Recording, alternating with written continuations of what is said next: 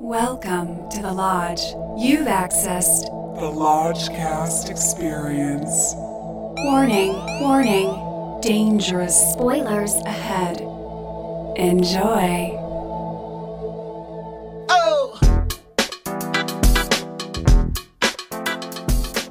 Hello and welcome to another deeply prestigious episode of Lockdown Hot Takes. I'm your Lodge Master. With me as always is Brother Bishki. News on the march. And Brother Lucas. Rosebud. And for the very first time, the most prestigious lodger I could think of, it's Brother motherfucking Seth. Hey, long-time listener, first-time caller. It's so good to have you on finally. You've given us your insight on It Chapter 2 and Terminator Dark Fate. But Now we have the full enchilada. You're here with us, and we're going to be talking Fincher, y'all. For the hour. Yes, for the entire hour, we're talking about Fincher. This is fresh air. We've been taking a lot of temperature lately. We're like, oh, this is our first Ron Howard. Oh, this is our first Vince Vaughn. This is our first David Fincher. And I need to know what the temperature is in the room. Let's start with you, Seth. What is your history with David Fincher? I wanted to say up to this podcast that I was a Fincher fan, but then I looked at the filmography, and I would say now I'm kind of back and forth on modern Fincher. Sure. I loved Seven when I was a teenager. I am a fan of The Game. Fight Club was a big one for me and Bishki long time ago. So we many had times. a year with just Fight the Club. right age. Yeah. Just the right age. We had a big year with Fight Club. I remember in 1999. And then it fell off after a while. I think Zodiac was trivia here. This is a podcast we started, or it was abortive, but it was a first podcast. So it was a movie podcast we started around Zodiac, if you remember. Oh, that's right. Wow. That's right. Yeah. Ooh, it was a one-off. Whoa. Didn't work out. They had podcasts back then? Yeah. Wow. Believe it. Pioneers. We We were had like pioneers. a one-day podcast. Yeah. And then there are peaks and valleys. I think Social Network I'm fond of, although I haven't seen it in a while. And then I'm kind of like jury's out on the pop lit adaptations like Dragon Tattoo and Gone Girl. Forgot about Dragon Tattoo.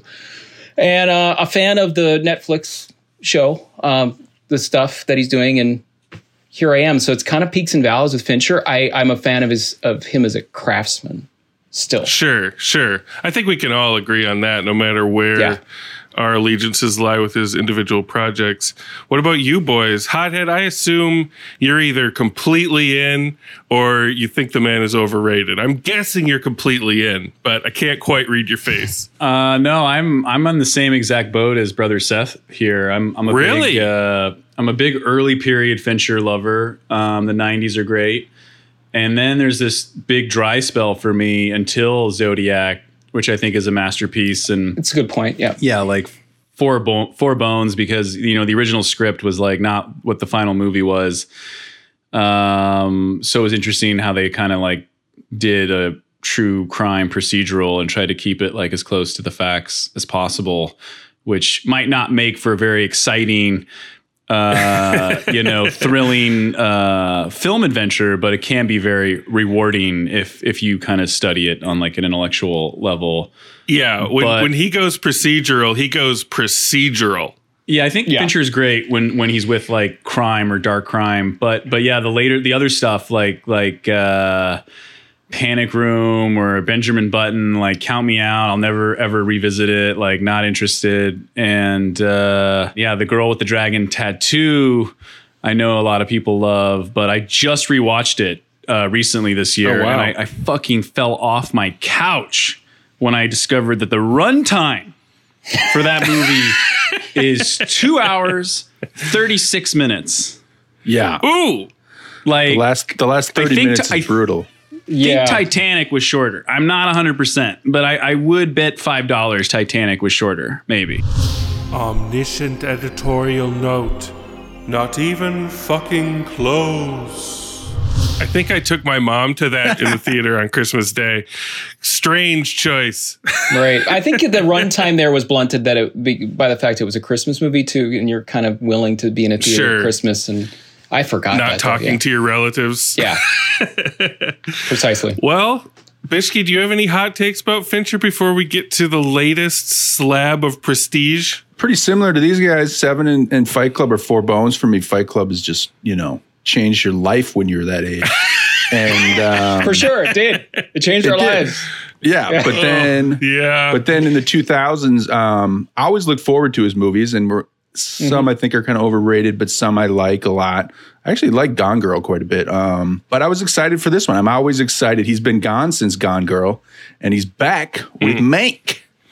Well, he's gone to you because you don't watch television. Yeah, he's doing Mindhunter, which I don't watch, but I'm not going to break the mold here. One of my favorite memories of my entire film going existence is seeing 7 in the theater as, a 15-year-old, and the theater was packed, and this woman was with her boyfriend sitting next to me, like shoulder to shoulder. And it's that scene in the hallway where they're tracking down John Doe, and they see him in the distance, and then suddenly there's that loud gun pop, and she turned to grab me instead of her boyfriend. And I never felt cooler in my entire life. She's like, "Oh, I'm so sorry." I'm like, "Not a problem, ma'am. That's what I'm here for." That actually reminded me of my 7 theatrical story, which I was also like 14 or 15. And it was in Santa Cruz, California. And I was at Scotts Valley Cinema 6, and it was a double feature.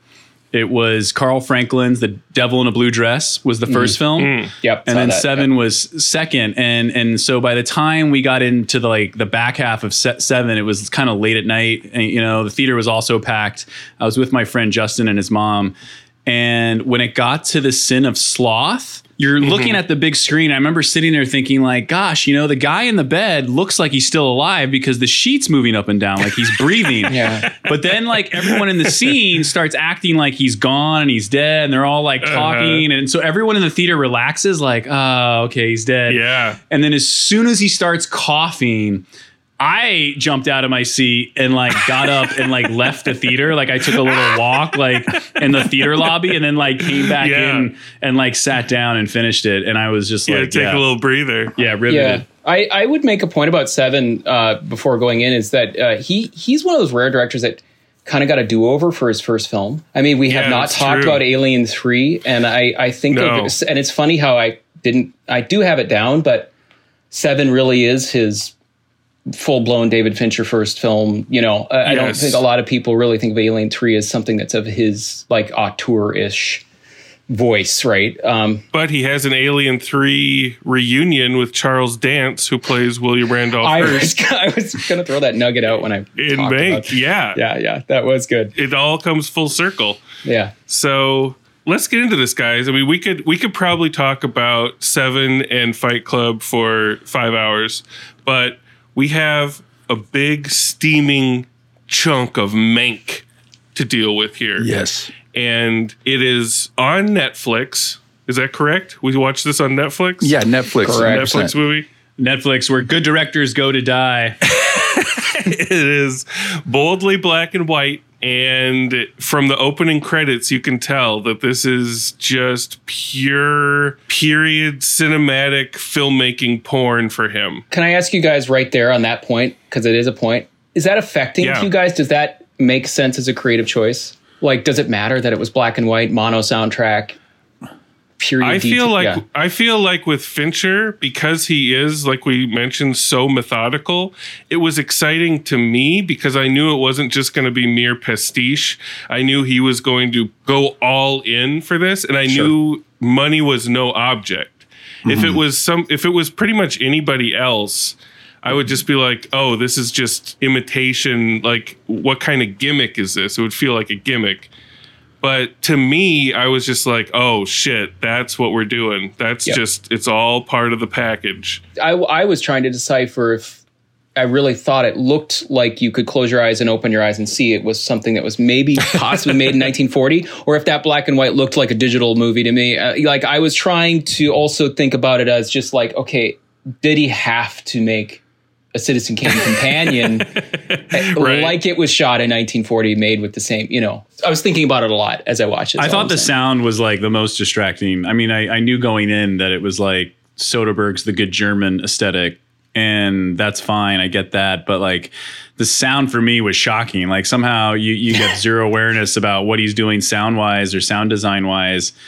And so, yeah, when they start talking, it sounds like they're in the middle of a soundstage with no installation. There's a reverb. It's like, there's a reverb. Yeah, and this is how we're talking. We're going to do it this way. Yeah. Oh, I loved that shit. I loved like the sound.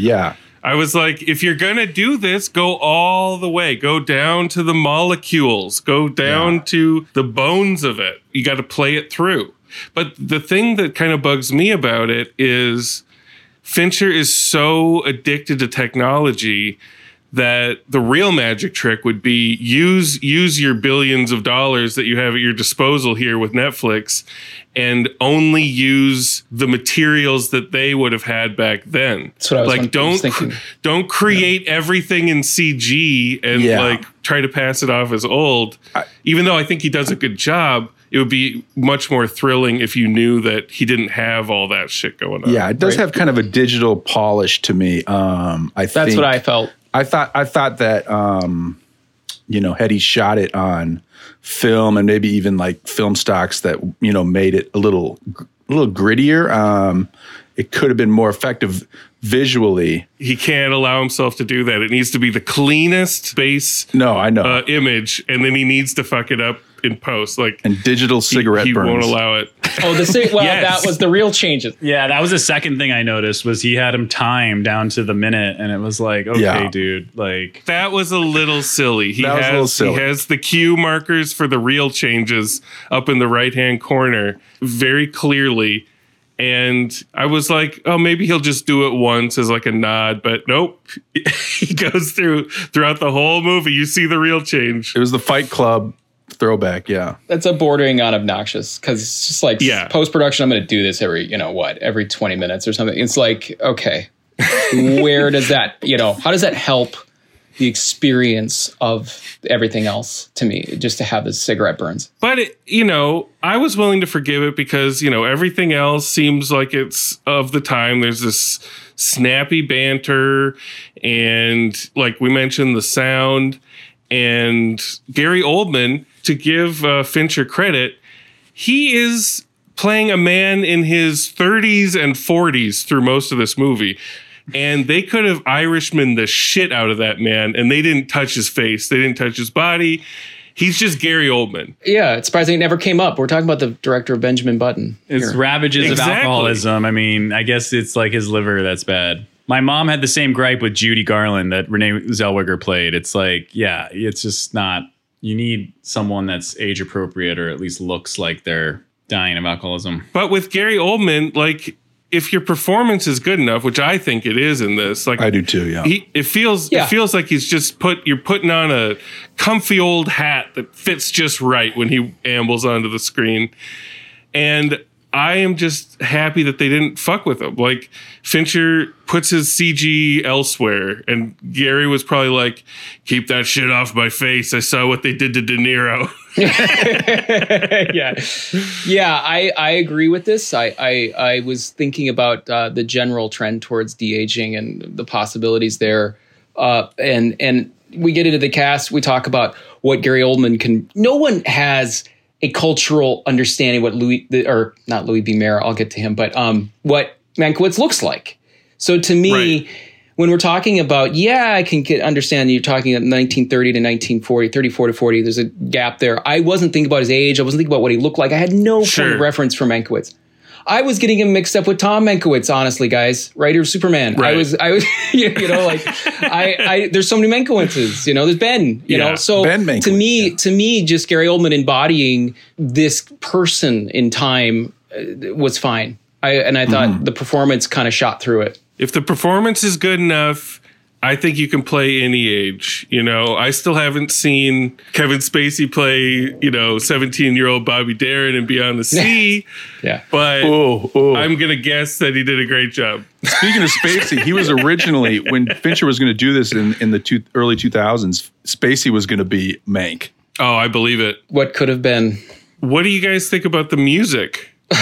There's a lot of it. There's a lot of it. Wall to wall. There's like a wall to wall score, I think. Right. I'm a huge fan of Reznor and Ross. pivoting, especially. Oh shit, was that them? I didn't even fucking know. Yes. I mean, Fincher is now dedicated to, I'm pretty sure, I mean, he's not really all over Mindhunter, but like I'm a big fan of Reznor, Ross. And I thought like the best thing about with Fincher is that he pushes Reznor. I think like, I don't know if I think Reznor would still be doing Nine Inch Nails like as like, you know, reunion tour 5 here if it wasn't for Fincher saying, I want you to do Social Network and finally get into soundtrack work, which I thought was always something that was there with Nine Inch Nails. But anyway, I think that this is an interesting, you know, it's like, it's a straight up of the period score. Very interesting. I didn't even hear the telltale closer beat anywhere, Hooks, you know? Hooks, yeah.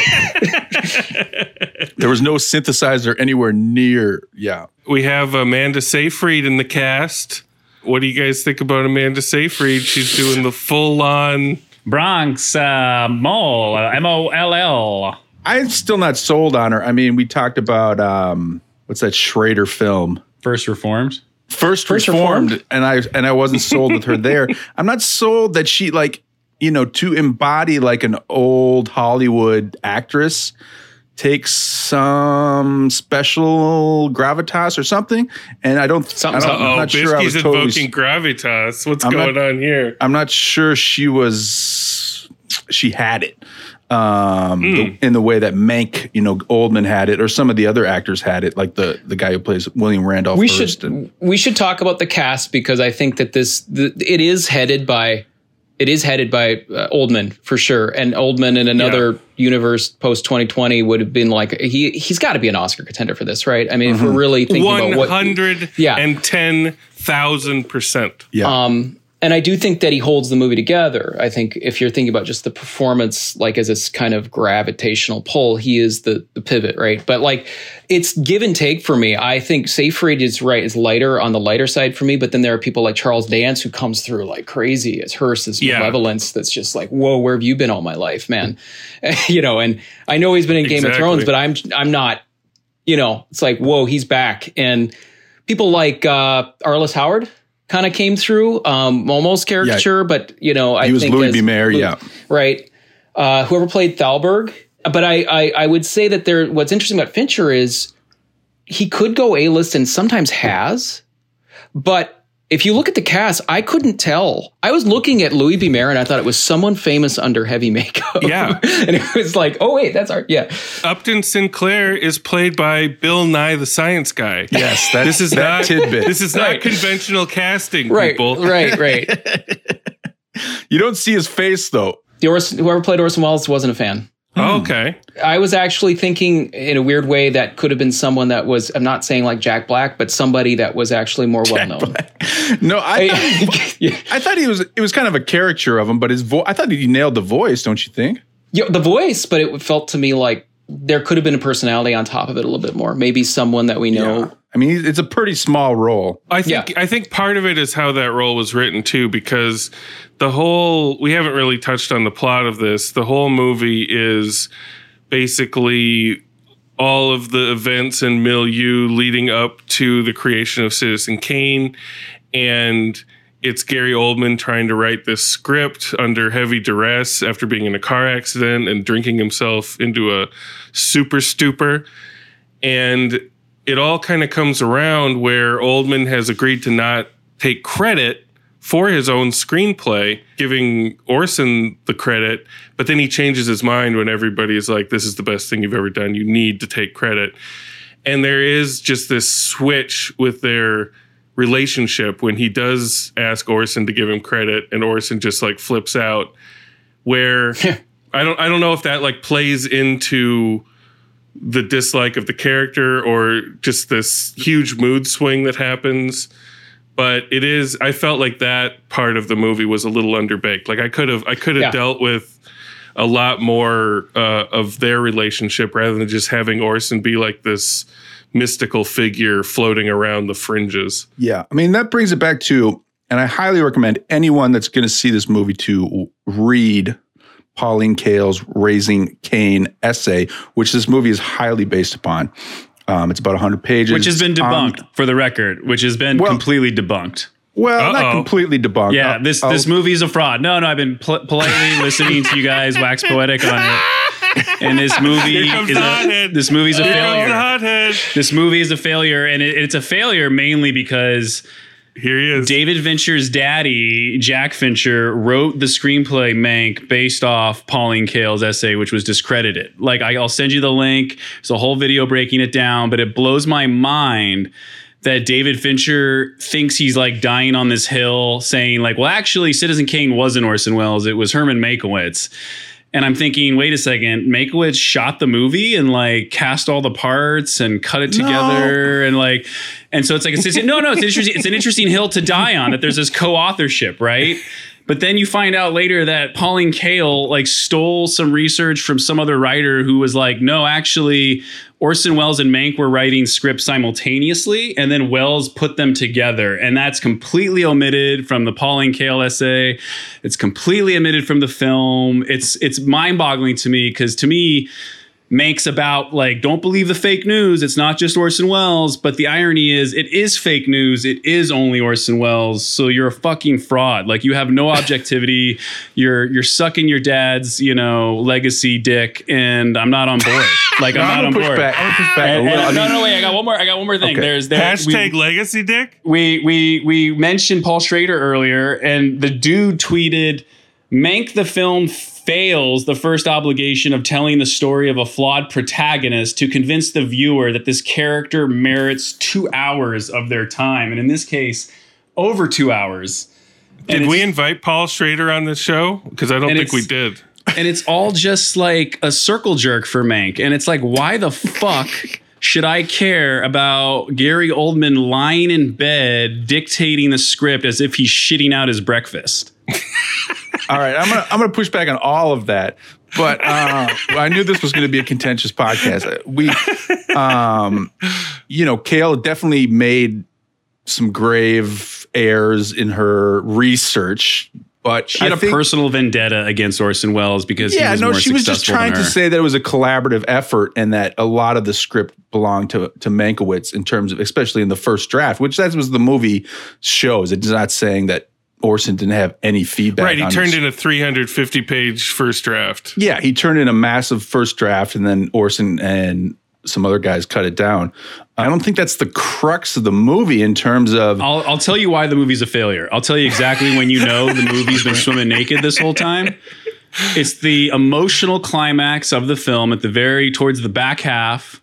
William Randolph Hearst is having some circus safari themed dinner party at San Simeon, and Herman Mankiewicz shows up drunk to rile up all the blue blood, fucking hoity-toity bourgeoisie assholes, and he's eviscerating everybody, and we're supposed to be like, oh my God, he's burning all his bridges. This is career suicide. You're supposed to like feel something there, and instead it's like a balloon kind of just deflating like... Okay, Fincher shot that scene 100 times. He nailed it. Yeah. That's where the crux of the movie is. Like in the early going, when it's kind of a wisecracking Hollywood behind the scenes thing, I was kind of not on board. I was kind of like, this is kind of a biopic.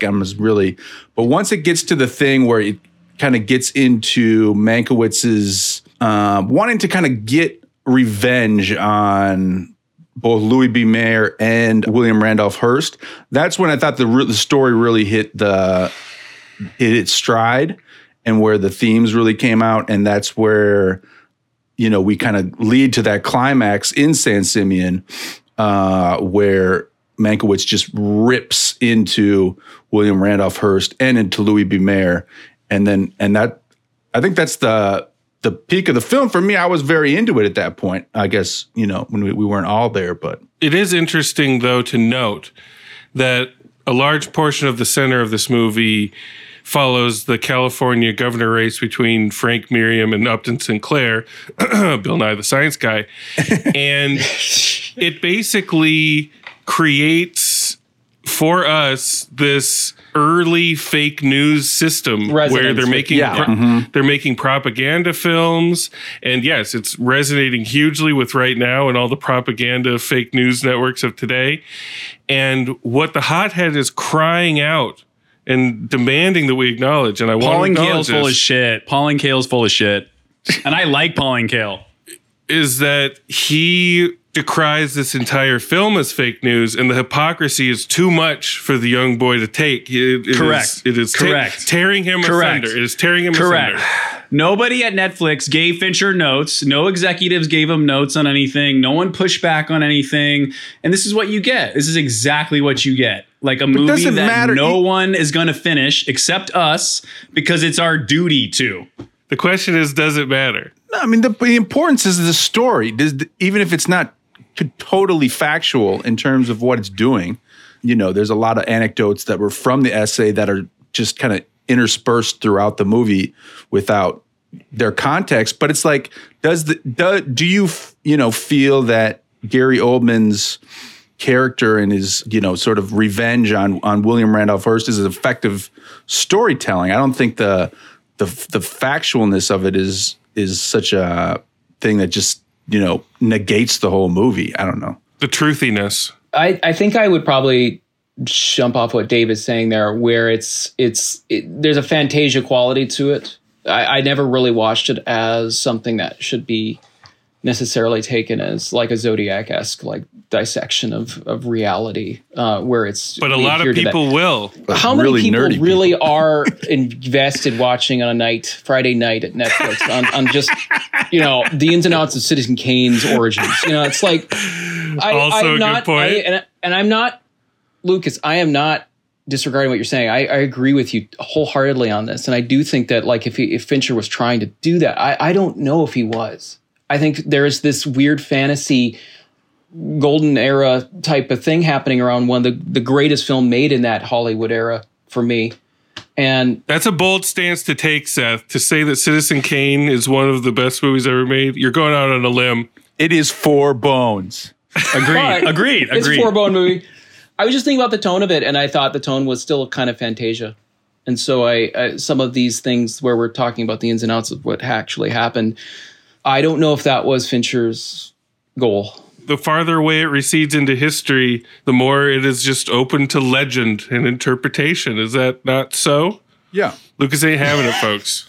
I would like to see Lucas's nuance in the movie, though. And I think more of a presence with Orson Welles in that in the movie would have been, like you were saying, Matt, earlier, a little bit more meat on that bone. Yeah, I agree. I actually thought the only scenes I perked up was when it was Orson Welles, William Randolph Hearst, or Louis B. Mayer. If you don't have those 3 guys, you're dead in the water.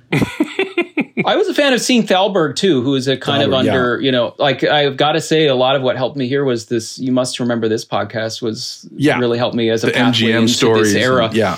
I knew who everyone was. I even understood that was Barrymore there at the pay cut scene. Oh, right. And I was okay. I had a sense Shirley of who Temple. these people were. Yeah. I think that was. I wasn't sure if that was Shirley Temple. I was like, yeah, that was. But yeah. The scene where I really perked up was when they showed Mank playing cribbage. Because I used to play cribbage obsessively as a young lad, as a mad lad. And then I just went cold turkey. So I feel like I have this like crazy Jason Bourne cribbage ability that's just locked away, that's just waiting for this like perfect moment to explode out of me. Just letting you guys know. If we're going to get into little bits I liked the writer's room scene as well. Oh, yeah. I don't know where that fell, but I liked the energy in that scene. Yeah, Lucas, where does your other love and light lie? It's a long movie. There has to be something else. Love you and like light for old Hollywood here. I love the golden age of Hollywood and like the pre-code films and the post-code films, and I love Citizen Kane. I love The Magnificent Ambersons. I love The Lady from Shanghai. I love Orson Welles' Othello and Macbeth. Like, I love the man. Like, I am a little biased and protective and like defensive when I feel his legacy is being like completely, attacked by Fincher and his dead dad. But watching it just felt like, man, Fincher is really leaning hard into his post-production to really like make this better than it is. I thought, man, if you didn't have the editing for this or like the cigarette burns, like this would be unwatchable. Like this would absolutely, if this was just a color traditionally shot movie, like you wouldn't get through it. You wouldn't finish it. But because he's working so hard at like creating the Orson Welles imagery, that's the only thing that can kind of keep you going, because you're looking at all the homages and little winks to the setups, you know, from Citizen Kane or what have you in this film. It just, to me, is all flat. Like, it just, none of it lands, and I'm just like spinning my wheels, just like waiting for Orson Welles to show up, or waiting for William Randolph Hearst to show up, or whatever. Yeah, I got to ask you guys, what do you think the theme is here? If we talked about like it being compliant with 2020 fake news, making a stand on some level, you know, because there is that back and forth in time between the younger Mank, the older Mank. Yeah.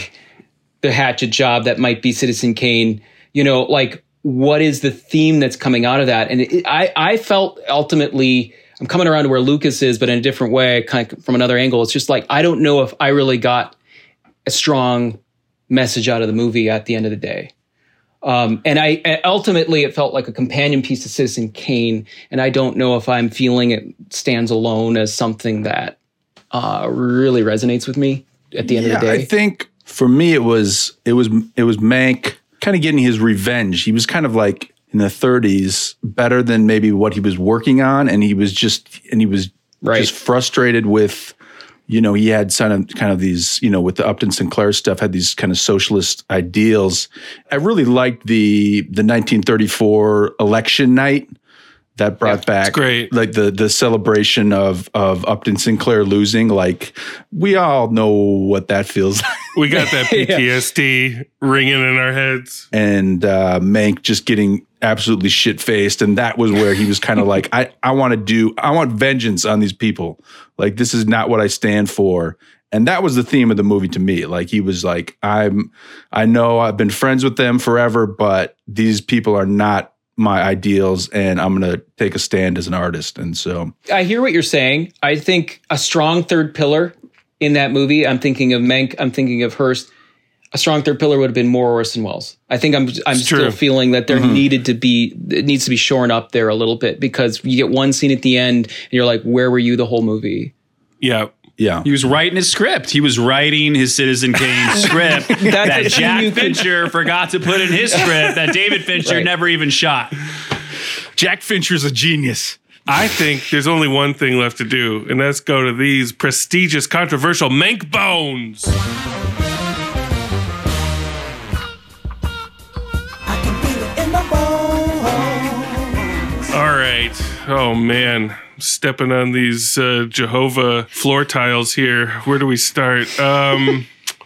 Seth, we'd love having you here. This is great. Kick us off. All right. I'm going to say, looking at what I've thought about, and the discussion's been helpful with this, Fincher runs cold for me. Maybe, I don't know if he ever has been really, like, I think he tried to be kind of a warmer, more heartfelt director with Benjamin Button. It didn't work for me. No, it did not. At all. So going still just totally cold, steely with Zodiac was like, that's Fincher in the raw, you know. A movie like this seems like somewhat of a cerebral exercise at the end of the day for me. So I was watching it with a detachment the whole time. I never really, other than Oldman and some of the performances, I felt this kind of just dissection of the time. I felt this kind of companion piece feeling to Citizen Kane, and I could not get beyond that necessarily. I just couldn't get into it. So I am going to say, if it were, we're doing bone count, four. You can only go to 4. I can only, in good conscience for me, give it 2.5 right now. Attaboy. 2.5 bones. You got to play the bones from the gut or from the heart. Either one is just fine. Let's go to Brother Bishke. What do you got going on here? Yeah, I was a little worried in the early going. I thought it was going to be a biopic, which, you know, I don't like those. You don't like musical biopics? You don't like any biopics? Mostly not any biopics, but... We are in the same boat for years. We have been in the same boat. What about Amadeus, though? No, Amadeus... Yeah, what about Amadeus, Bishke? What about Amadeus, Bishke? As Tom Cruise says, Amadeus is the gold standard. Yeah. All right. No, but Amadeus is 4 bones. Anyway, good. But then eventually kicked into, I guess, the main plot of the movie, maybe like a third into it. And that's when, I saw the potential for, some really good storytelling and some just really good Gary Oldman bravado performance. Like, I just love Prime Gary Oldman. He can do it all. And, some of the other performances were hit and miss for me, but Gary Oldman just carries the thing. And I'm a huge Pauline Kael fan. I will fight for her to the end, even if her research methods are questionable at times. And it's more about, she's telling a story in her essay, and this movie basically Jack Fincher's adapting that kind of. And I want the ghost of Pauline Kael to visit you this Christmas Eve. No, I dream about her. Have a nice I dream about her. But Gary Oldman's going to get nominated for Best Actor. I thought the guy who plays Hearst and Louis B. Mayer were great. Lily Collins, we never talked about her. I thought she was good as the secretary. It looked incredible, like every Fincher film. Like, once you got into the style of it, the lighting, San Simeon, which they definitely weren't allowed to shoot at. They did not shoot at the Hearst Castle. It's digitally constructed. I watched all the they built all that. They had some digi giraffes, which were not too good. But other than that, it looked great. But it was during the dark. It was at night in black and white, and that covers all of the digital animal sins for me. Digi elephants. But anyways, I was struggling through the first third, but I thought it really picked up in the second 2/3, and that's what really, really matters. And Oldman carried it for me. I'm going to give it 3 bones. I really thought that it was a pretty good Fincher film. There it is, 3 bones from the Santa hat wearing, beer swilling brother Bishke. Now let's go to the blazing, raging hothead. What do you got? What do you got for Mank? Mank stank. No Mank you. Get the Mank out of here. Go Mank yourself. Yeah, man, listen. There's a lot of power in linear chronology. If you were thinking like if a movie is like Sex, your opening scene or your cold open is a look. It's like eye contact. And then your first act is like engagement and talking, and then the end of Act 1 you start flirting, and then in the middle of Act 2 you start to do a little foreplay, and then you get to the midpoint and your clothes are off. You're seeing each other's naked bodies. Ooh. Oh boy. And then all of a sudden, wait, I gotta run to the bathroom because I gotta like make sure my pipes are clean, or I got nothing leaking. You go to the bathroom. That's your low point. Oh my god! And then you come out, and then you come out of the bathroom ready to fuck, and that is your climax. That is the beginning of Act 3, and you go in the bedroom and you slam the door. Being ready to fuck is the climax. And you crank up the tunes, and then the final act of the movie is you strike up the band, just plowing that field until boom. End credits, the end, fireworks, and people are just like their heads are spinning, right? Now, if you're going against that, right? If you're doing what David Fincher does in Mank, you're doing what Brother Seth said, which is the Citizen Kane companion piece, where it's going to be non-linear. We're going to be jumping back and forth through time, so every scene doesn't matter. Reverse missionary. Because the next scene doesn't have anything to do with the scene you just saw. So there is no buildup of tension. There's no release. There's no climax. It's just like chop, chop, chop, chop, chop, back, forth, back, forth, back, forth.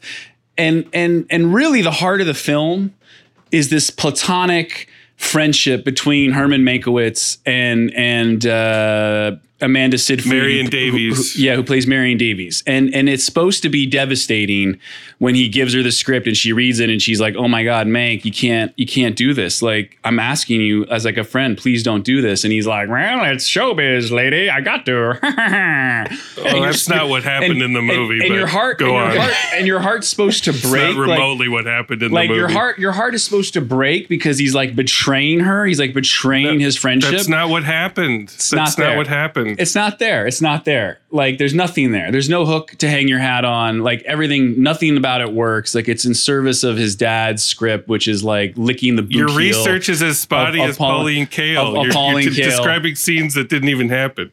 Okay, so there was not a scene where Amanda Seyfried sat down with him and was like trying to talk him out of it and saying, "Hey, you should rethink this. It's gonna hurt. It's gonna hurt, Daddy Warbucks or whatever his name is." She never said that to him. She tried to talk him out of it, but he didn't say, "That's Hollywood, sweetheart." They had a mutual understanding. All right. Okay. We're gonna just argue over minutia and semantics. Okay, sorry. Whatever. My point You is, said it's the whole point of the movie. No, I said that's the emotional core of the movie, and we should feel devastated when he just ignores her and is like, "I'm taking credit. I'm doing it," and it's one bone, man. This is one bone. Like, maybe there's a story here about Mankiewicz and Wells writing the script simultaneously and getting to the beginning of production, and then it ends there. And William Randolph Hearst and Louis B. Mayer and all these people are like in the background. But dude, Fincher is not the Coen brothers. Like, Hail Caesar already has done this, I feel, and better, because they know how to do satire and humor and like make things entertaining and engaging. Yeah. Whereas Fincher is the most fucking humorless motherfucker this side of the Mason-Dixon, and like he just doesn't get it. Like, it's a waste. I was laughing quite a bit. I don't know, but this is your bone. This is your bone, and one bone is pretty generous, LT, considering how much fire and fury. There is a story there. There is a concept here. I believe in it, but this is not the execution. This is not the way to get it. Fincher always gets one bone technically. For if I were to like just put it out there, like just an automatic bone. It's one bone for the editing. Honestly, that's all I'm giving it for. Is his cutter just cut the shit out of it. All right, quite the bone spread, folks. Well, I don't know how many people are going to sit around the Netflix this holiday season and imbibe on the full meal that is Mank. Very few. I don't think they're going to get past maybe the opening credits. Yeah, they were burned on The Irishman last year. Yeah. This is The Irishman of this year. Sitting down with your dad at The Irishman on Thanksgiving pretty much destroyed that. But I have to say, like, questionable truthiness aside, as a movie, I was fully on board. I was engrossed. I was loving every minute of it. I was loving all the performances. I didn't have any problems with any performances. I loved Gary Oldman doing his thing. And the only thing that I felt being the weakness was, we've discussed it already, Orson Welles just being a mystical supporting cipher. And I feel like if maybe some of these questions of what actually went down and the controversy over that had been addressed and that his role had been bolstered a bit, I might go higher. But I'm pretty fucking high on this at 3.5 bones, y'all. Nice. So wow. The highest. I loved it. Oldman, that's where we're at. I mean, he won for his Winston Churchill, but this is what he should have won for. This is the one. If they didn't give it to him for Tiptoes, they still need to make up for that as well. So they should have given him Best Actor for Tinker Tailor Soldier Spy. I agree. That is like that is the king, contentious. That is the king heavyweight performance of Gary Oldman. Like, if you know I his make work, heads or tails of that movie. But. That is an epic performance. The fact that we're all just throwing out hot Gary Oldman performances shows that it's good that we live on the same earth. The man can do anything. In a funny twist of fate, he's going to win the Irving Thalberg Award one day. I'm sure of it. I'm sure of it. If the Oscars continue to exist, which they very well may not, that will happen someday. So, Brother Seth, thank you so much for finally being on the show. It's an honor, guys. I have been waiting for a while. I love the show. And I listen to it first in the queue whenever it comes up. So this is great. That warms the cockles of our hearts. It does. Anything you get passionate about that you see coming down the pike, whether it be VOD nonsense or big studio drop onto VOD nonsense, you let us know. When it gets on the radar, I'll throw it out to you guys. All right, boys. Big bone spread on Mank. Looking forward to seeing if anybody watches it based on this. I just want all my listeners out there to hit me up in the comments and say, you stand with Brother Lucas. All your hothead hotties. Just comment with one bone. Just hit me up with the one bone emoji in our Instagram. Bam. Love and light, Tinseltown. Good night. Love and light. So happy to say that officially. Valentino suddenly appeared in his midnight blue tuxedo. He had a falcon on his shoulder. eating chicken from his hand. And Fatty Arbuckle waddled by on his way to the bathhouse green. And Frankenstein ate the leading lady and licked the carcass clean. Up in Xanadu, diamonds fell like rain. Citizen Kane was king. Boy, Citizen Kane. Up in Xanadu, diamonds fell like rain. Citizen Kane was king. Oh, Citizen Kane. You're sucking your dad's, legacy dick, and I'm not on board.